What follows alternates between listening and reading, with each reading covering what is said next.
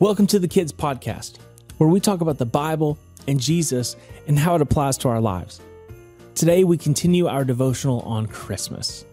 Christmas is celebrating Jesus, God's greatest gift.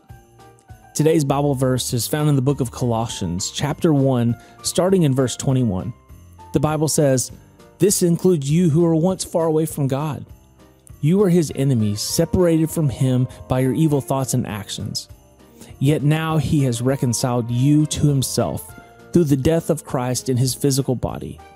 As a result, he brought you into his presence, and you are holy and blameless as you stand before him without a single fault.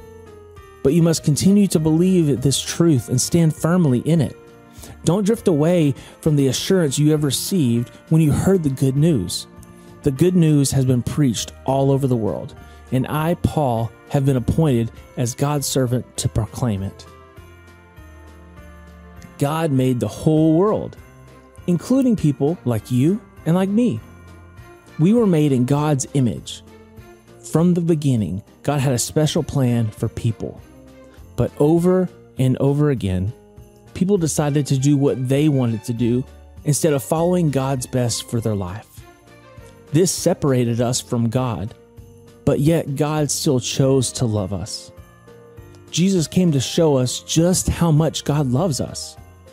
We celebrate Jesus' birth in a big way because Jesus came to save us. The good news of Jesus isn't just for you, and it's not just for me. It's for everyone, because Jesus, everyone who believes, can be with God forever. Isn't that amazing? Only God could do that, because anything is possible with God. Can you think of a friend who needs to know that God loves them? Sit down with your family and talk about who you could invite to church with you this Christmas season. And take some time and create a special invite to give to them and make a plan to attend church together.